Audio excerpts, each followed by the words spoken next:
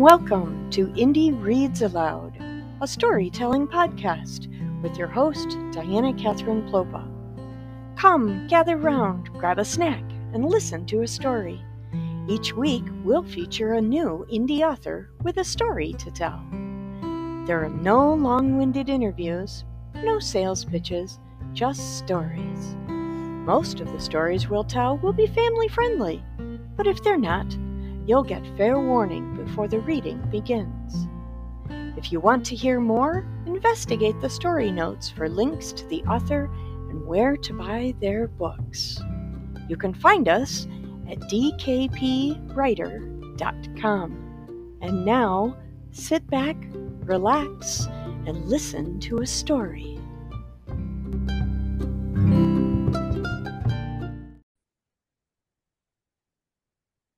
Welcome back, everybody. We are doing another fun episode of the Indie Reads Aloud podcast.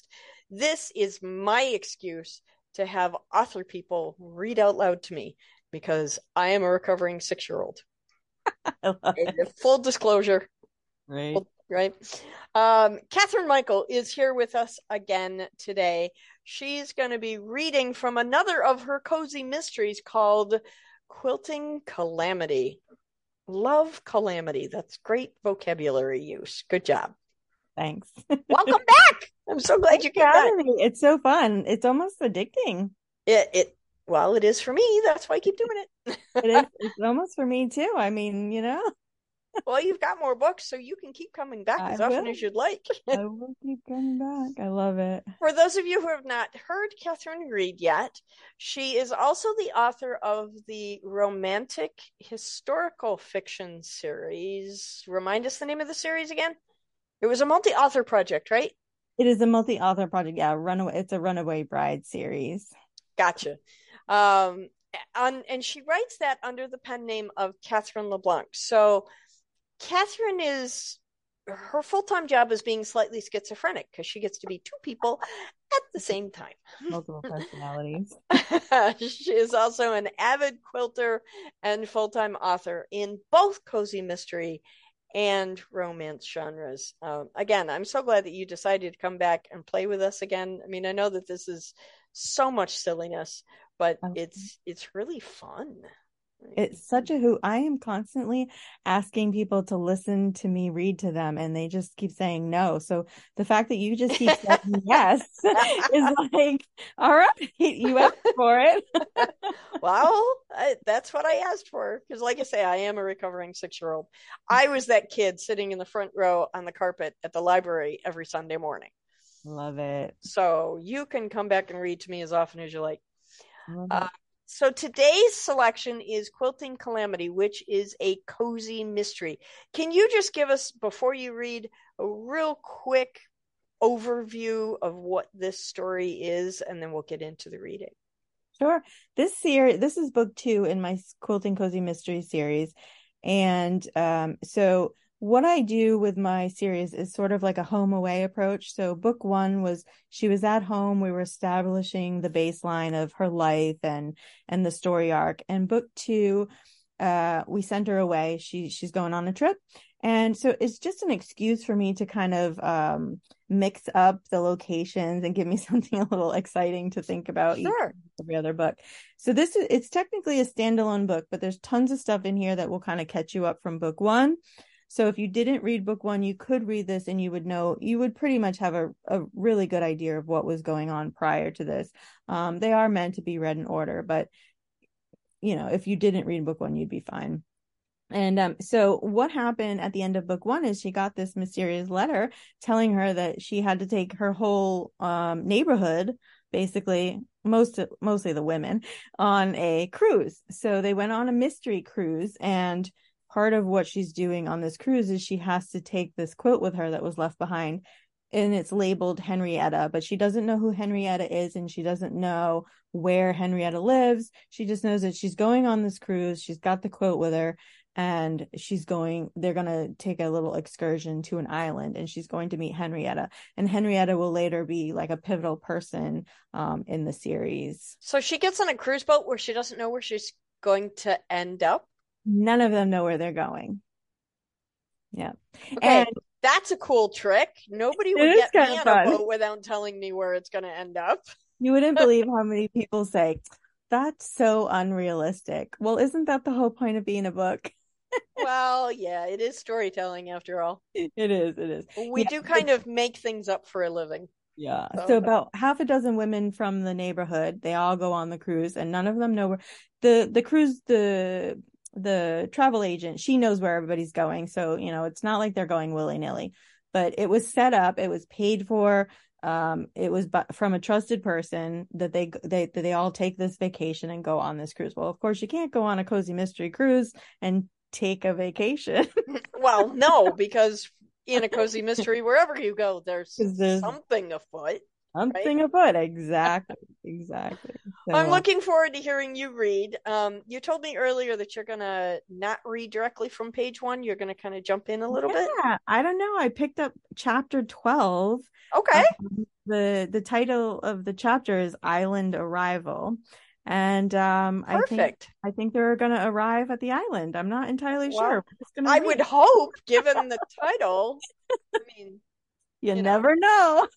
me being a thing for having things congruent, that would work for me. But when you are ready, please, Kathryn, take the microphone and read aloud. Sounds great. Okay. The following morning, Alex poured herself a giant glass of orange juice as the ship's captain announced their island arrival for the early morning over the loudspeaker. Betty was her usual chipper self. Are you excited to get off this ship? You look a little green this morning. Tell you the truth, Betty, I'm not really sure I want to get off this boat with Arthur. We're not going to be with the body, Alex. We're going to meet Henrietta, Betty said with sass. It seems crude to have an autopsy done at a marine biology school, don't you think? Alex asked, without expecting an answer. Although I'm morbidly curious to find out if they really did put him in the freezer with the ice cream. Well, we'll find out what this Henrietta quilt is all about, Betty said. Yes, there's that. Alex murmured and popped a few slices of bread into the toaster. As she sorted through the jellies looking for strawberry, she turned to Betty. I really am sorry. I was thinking about how you must feel. I know you have a stake in this too, having been Nona's best friend. What do you think the keys go to? Betty asked, ignoring Alex's statement. I can assume a door. Alex gave Betty a sly smile, though her attempt at humor flopped. Alex spread the jam on her toast and sank her teeth into it while waiting for Betty to warm back up to her failed joke. Could be a hidden treasure chest buried under a big red X.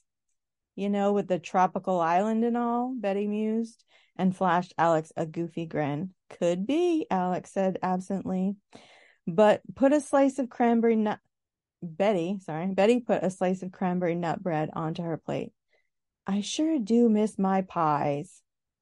Me too, Alex agreed, and brought her toast and jam to a nearby table. She sat motioning for Betty to join her. I haven't baked in days. Betty stared longingly at the small slice of breakfast bread. Alex felt for her. She imagined going a week without baking for Betty was probably exactly how she felt about going without quilting for any length of time. Here Alex was, being nourished, finally getting to quilt, while Betty was missing the activity that fed her soul. Betty, I wanted to ask you last night if you could employ your special people skills to help us. At that, Betty's eyes widened, her back straightened, and her face lit up with a magnificent grin. I'll get Paul to help me. Paul? From quilting class? Is that who you've been up to? Betty made the gesture of zipping her lips and then said, I don't kiss and tell. Alex shook her head, trying to dispel that unwanted image. She didn't hear anything else after that. She wanted to know more about the grimy old keys, their destination, and the 3 quilts that Nona had left for an unknown recipient, including Henrietta. She could assume, even if she didn't find all of the answers on this trip, the other 2 quilts would likely take her on similar future adventures, though that didn't make her any less curious or impatient. Who? Betty's mouth was moving, but Alex wasn't paying attention. Alex, are you listening? Betty's voice finally snapped her from her reverie. Sorry, Betty. Yes, she said unconsciously. She had eaten both slices of toast, and Betty had apparently eaten her bread and already cleaned up, and she hadn't heard a word she said. Who do you think Henrietta is? Betty asked. I don't have the slightest idea, Alex shrugged. You know Nona better than I did. She was like a grandmother to me, and we had a friendship, but she didn't share any personal stuff with me over the years. It saddened Alex every time she thought of how little she really had known about Nona. But as much as that pained her, she was still grateful that Nona had raised her through her teenage years and into adulthood. Though impatient, she was grateful for the cruise and the opportunity to find out who the quilts belonged to.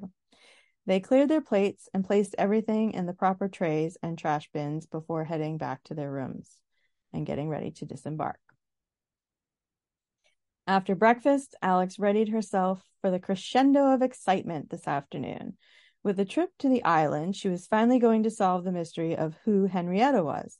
If nothing else made any sense to her, at least this part of the mystery would be solved.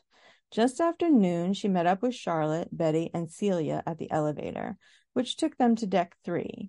At the end of the corridor, there was an open section where you could get on and off the ship to participate in water sports. Alex found it strange that none of those activities were offered. At least she hadn't seen mentioned of any of it in the reading materials. Maybe those activities are for smaller ships, like yachts, rather than larger cruise ships. Celia squeezed her arm as they stepped onto the tender, the small excursion boat that would take them to the island. You ready? Alex leaned into Celia's squeeze. Yes, I am, but I'm still worried about Joey. I hate having to leave him behind, Alex replied. It's been an exhausting few months for all of us, Celia said. For you, working on the case against Nona's murderer, you and me planning this trip, and Betty keeping the gossip mill running through it all. Charlotte said, I hope we're in for a nice surprise. Nona had gone through all the trouble to buy the island, book the cruise, and get them on it, and Alex could only speculate that this was it, the moment of truth. Alex had the quilt, Henrietta, inside a quilted bag that Betty had insisted she use. With the bag in her left hand, she felt in the pocket for her shorts for the keys with the right hand. Still there. I didn't get a chance to talk to you during quilting, Alex, Charlotte said. The 3 younger women made their way to their seats. They sat next to Betty, who waited expectantly for them to join her. What was up with Jane not showing up? Charlotte asked. I don't know. I was in a zone. Honestly, I hadn't even realized she wasn't there. It's not like we really need her at this point. Did you see the addition to her wardrobe? Betty asked. The scarf around her neck, I mean. I wonder what she's hiding. Alex and Charlotte exchanged a Betty look. As the boat began to take off, Betty leaned closer and whispered, They loaded the body before we got on, so we wouldn't have to be disturbed by it. Arthur's parents weren't in earshot, but Alex didn't want to risk them overhearing Betty and get upset. Shh, Betty, please, Betty scoffed audibly. Alex peered at the unhappy couple who sat a foot apart from one another on their own bench. They might as well have been strangers on a train by the way they ignored each other. The only thing they had in common was the contempt on their faces. Alex didn't like the uncomfortable feeling that arose at the sight. This was, after all, supposed to be a fun trip. It isn't as though they planned this ill fate for their only son. The whole scenario was straight out of a television drama show. It was obvious to her that Bertie and Ernesto should be allowed to go with the body to the lab, though the excursion had been intended for the Spruce Street quilters only, except for Lucy, who decided to stay back with Pete for a date with a masseuse. But Alex couldn't reconcile the way the 2 parents were handling themselves, cold and unfeeling. Of all the cases she dealt with in her 10-year legal career, murder was the hardest on her, since she came from a small town with very little crime, cocooned in the safety of their close-knit neighborhood on Spruce Street. The sins of the city always caused her to reflect on the human condition. As they got closer to land, Madras Island, another tender, slightly bigger than the one they were on currently, passed by with marine biology students heading for the cruise ship. The whole affair reminded Alex of one of those timeshare deals where they give you a great deal and then they try to sell you something. Only in this case, according to Celia, the cruise line was providing a discount to passengers who supported the marine biology school. It took no more than 10 minutes to get to Madras Island, and the women hung back while staff shuttled Arthur off to another awaiting gurney at the dock, with his parents following somberly behind. The procession went left toward an unpaved street, and Jane stood off to the right to let them pass. Alex and Celia and Betty stepped off the ship. This wasn't the dock where they'd set sail. It was no more than a small fishing pier. Alex eyed Jane's winsome uniform. The two-piece dress suit was perfectly paired, but the scarf around her neck was out of place and had Alex on alert. The scarf reminded Alex of when she'd arrived back on Spruce Street and Nona had used a scarf to cover her hair because she believed she was allergic to grass pollen. "We have plenty of water and snacks if you get thirsty or hungry," Jane assured the group and handed Alex a water bottle, which she accepted. She casually inspected the bottle and the cap before taking a drink of water. The sun warmed her skin and she was immediately refreshed. "Right this way, ladies," Jane said as she ushered them down the beach. Once Alex and her friends had rounded a grove of exotic trees, a stately 2-story white stone house came into view. "Here we are," Jane said as she pointed to the front door. The 4 women looked at each other curiously. "Henrietta is a house?" Betty asked. No. You can go inside. I was told Henrietta would be inside awaiting your arrival," Jane said curtly. Celia and Charlotte both looked at Alex to make the first move, but Betty was already walking toward the door. Luckily, she had the sense enough to knock, which gave the other 3 time to catch up. Celia and Charlotte held back a step, and Alex edged in front of Betty as the door opened. To Henrietta. And the mystery continues. Yes. So basically what happened is a young 20-something man died on the cruise ship, and they were taking the body to the marine biology lab on the island, coincidentally, to try to figure out why he was killed. And because it's the closest thing they had to a lab. Exactly. It makes perfect sense. He was in the freezer with the ice cream. And that's a little weird, but okay. Well, it reminded me of like one of those NCIS episodes. I'm pretty sure they were on a submarine. They were on a submarine. Yeah. Yep. But no. So that's what they're doing, and they're trying to suss out, how this young man passed away, and that's the mystery of the story. So I ask this of all the authors I meet because I'm weird and I like to know how we tick, and especially of authors who write series.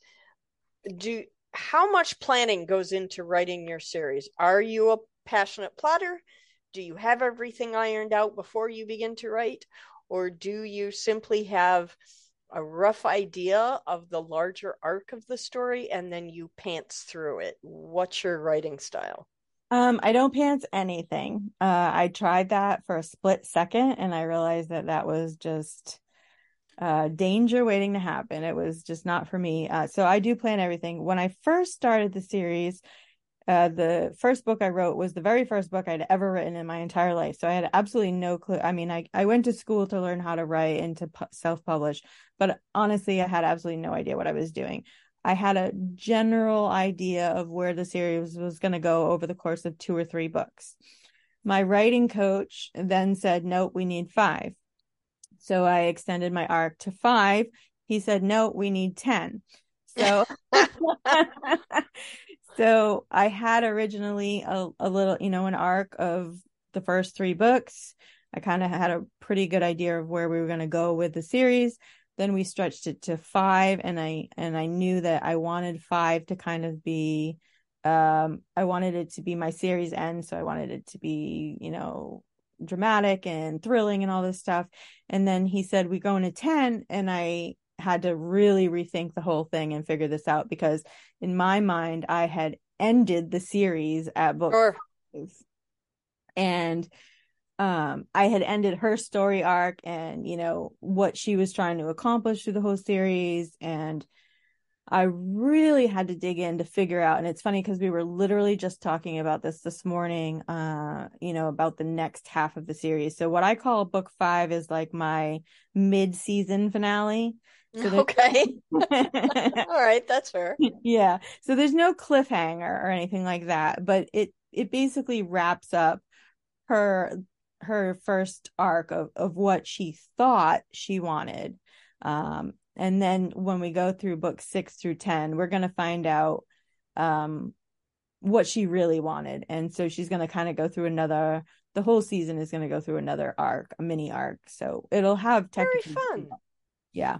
Very fun. I literally just this morning figured out how I wanted to end it to bring it back to the beginning to how everything is going to end and make it satisfying. Like, you want it to be satisfying. So now just tell them that you're done with 10 and you're not doing another 5. No, when he said I had to do 10, he said, and then when you're done with that 10, you need to start another 10. So in 2024, I'm starting another 10 while I'm working on 6 through 10. That's craziness. Good luck with that. Yeah. Wow. Yeah. That's a really ambitious goal. Good for you. Good for you. Yeah. Thank you so much for being on the program. I really enjoyed having you here. Thank you. I love it. It's so much fun. Come back and read to us again. I will.